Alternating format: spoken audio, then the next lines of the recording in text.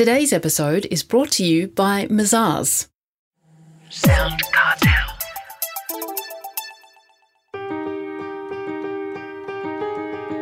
From Sound Cartel, I'm Nicole Goodman, and this is Business Essentials Daily.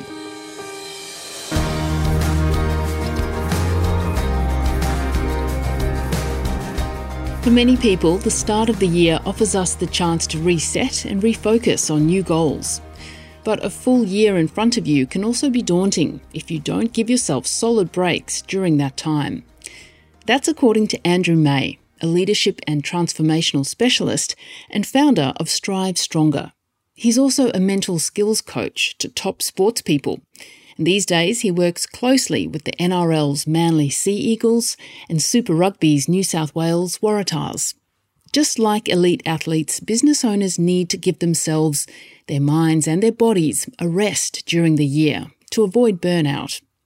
Business owners too confront stress from all angles, be it work-related, global or economic pressures, or something more personal. There's always a crisis of sorts. Chris Ashmore begins by asking Andrew, how can a leader handle the inevitable crisis? Is it really a crisis, or is it just something that's nibbling away at you? And if it is a big crisis, which could be personal relationship, it could be health, it could be finances with your business, it could be a total disruption in your market, go into that calm. You're going to make a much better informed decision when you down-regulate. So down-regulate in science terms is two components. One is drop the heart rate, so your body's in more parasympathetic nervous system. Second one is detach psychologically, because when you're burning on a problem 24/7, it magnifies. So just try and detach a little bit psychologically, drop the intensity, drop the heart rate, and then you're going to make a better decision. And I think you'll have more clarity whether it's a crisis or just a little bit of a niggle. Now, we're at the start of the year. It's January. It's time for probably head down, bum up, so to speak. What do you suggest business owners can do to get a good start? Try and get back into work a couple of days early. I'll always get in 2 or 3 days early. And I started this when I was at KPMG previously, much bigger business than a small business. But I'd put in my diary that I was away and I'd get in 2 or 3 days early. I'd then have time to get ready for what's coming, the meetings, updating some of my marketing materials, doing the plan for the year. Am I updating the business plan, the strategy? As a sports coach and trainer, Andrew, how do athletes prepare for the season? We break the athletic season down into 3 components. And this is where there's some real learnings for small business. And I'll tell you athletics first, and then we'll look at what can you do in a small business. First is the off-season. So at time of recording this, I work with the Manly Sea Eagles in NRL, and I work with the New South Wales Waratahs in Super Rugby. We're both in the off-season or the pre-season. So that's where you're training the bodies, the brains, and getting ready for what's coming up. Now, there's 3 things we say you can train in athletic performance. 1 is your craft, that's your sport. 2 is your body, that's strength and conditioning. And the 3rd one is your mind or mental skills. So my evolution is I was an athlete, I then worked as a strength and conditioning coach. I now work in the mental skills space. So I'm working with Manly Sea Eagles coach Anthony Seibold and also working with Darren Coleman behind the scenes, coach of the New South Wales Waratahs, on what are the mindset skills that our players need to perform under pressure. And what we say now, Chris, in the off-season is a perfect time to look at those skills around handling pressure, skills around your self-awareness, skills around connectivity, because connectivity and belonging is a skill, confidence, pre-performance routines, calm under pressure. And we want to train those skills in a non-pressurized environment. And I'll explain that a bit more, because how does this relate to small business owners? Absolutely everything. Because to handle running a small business, you need to know how to manage pressure. But if you're always racing from one crisis or one appointment to the next, and you're not taking time out and practicing these skills, you can't use them when you need them. So we're in that pre-season now.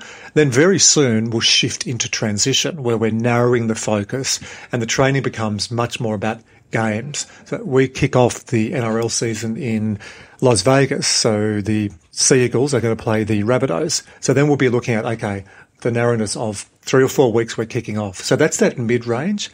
Pre-season games happen then as well. And the 3rd part is in-season. Now, NRL is brutal. There's 24 games in a 27-week window. For people listening around Australia, AFL as well. I think they have 22 games in a 24-week window. That's a lot. So You try all the different skills, try all the different techniques in the off season, because once you start competing, you're under the pump. Here's the challenge most small businesses have. They'll be saying, hey, champ, you got no idea about running a small business. I'm in season all the time and I work 50 hours a week. Whereas at sport at the moment, our boys are training for 25, 30 hours a week to play an 80-minute game of footy. So there's a lot more training and a lot less competing. Small business is the opposite. But at least spend a few hours each week training to get these skills to help you manage pressure. And if you're in a small business and you're always on the tools, or what Michael Gerber says, you're in the business, not on the business, it's Groundhog Day. I guarantee you'll be listening to Chris Ashmore this time next year and you'll be going, I'm kind of feeling like I've done this before. It becomes Groundhog Day. So absolutely, some of the learnings from sport, spend some time training, get those skills in a non-pressurized environment so you can upgrade, you can adapt as the market changes, as you change, as life changes. How do you suggest business owners take a break during the year? I've been teaching for years CEOs of big banks, consulting firms, some of the startup entrepreneurs I work with who are worth zeros and zeros, through to mums and dads who are at banks or small businesses or coffee shops I work with. And this is based on two things, quarterly reporting cycles and based on having kids. I've got 4 of them. It's called school terms. And I run a small business. I go hard for 10 weeks. And literally, my team knows when it's week 1, term 4, week 3, term 1, and then school holidays, which is 2 weeks, unless you pay a lot more money and send your kids to private school and you have more holidays. Go figure. It's like a Seinfeld ad. But you go hard for 10 weeks and then have 1 or 2 weeks to down-regulate. You spend time with your kids so your kids don't think you're an a-hole, because we convince ourselves I'm working for the kids. Well, show me your diary and never spend time with them. And the other thing is I need to have time to get away from clients and I need to down-regulate myself and then go again in semester 2 and then have holidays and then go term 3 and down-regulate and then term 4. So I, hand on my heart, have been doing this for years where I'll go hard for 10 or 11 weeks, down-regulate for 1 or 2, and I can sustain performance throughout the year. I've tried a few times to shake it up and push it. It doesn't work. So we know in a system, an operating rhythm, we need periods of intensity and then to drop down. So there's this pulse or rhythm through everything I teach. Small business owners, absolutely do yourself a favour. Set your year up for this. I'm too busy. You don't understand. It's cash flow. I know all those challenges. Even if you just take a 3 or 4 day weekend, just have some time to get away. It does wonders for you. If business owners wanted to change one thing about the way they go about their day for better performance, what would you suggest? Do a daily warm-up.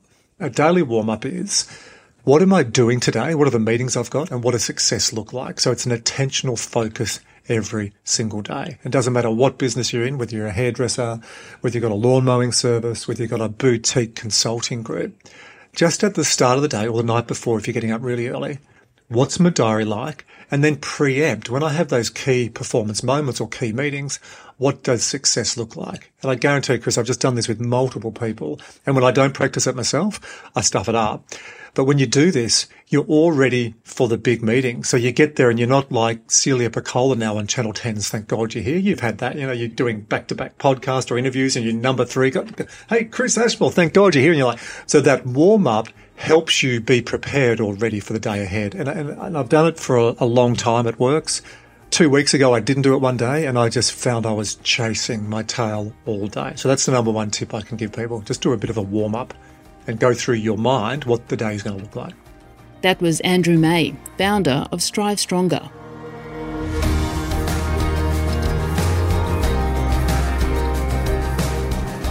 This episode of Business Essentials Daily is produced by the team at Sound Cartel.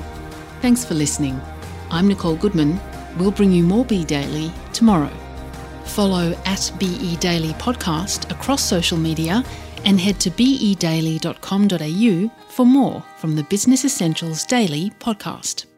Sound Cartel. This episode was brought to you by Mazars. To find out more, visit mazars.com.au. That's mazars.com.au.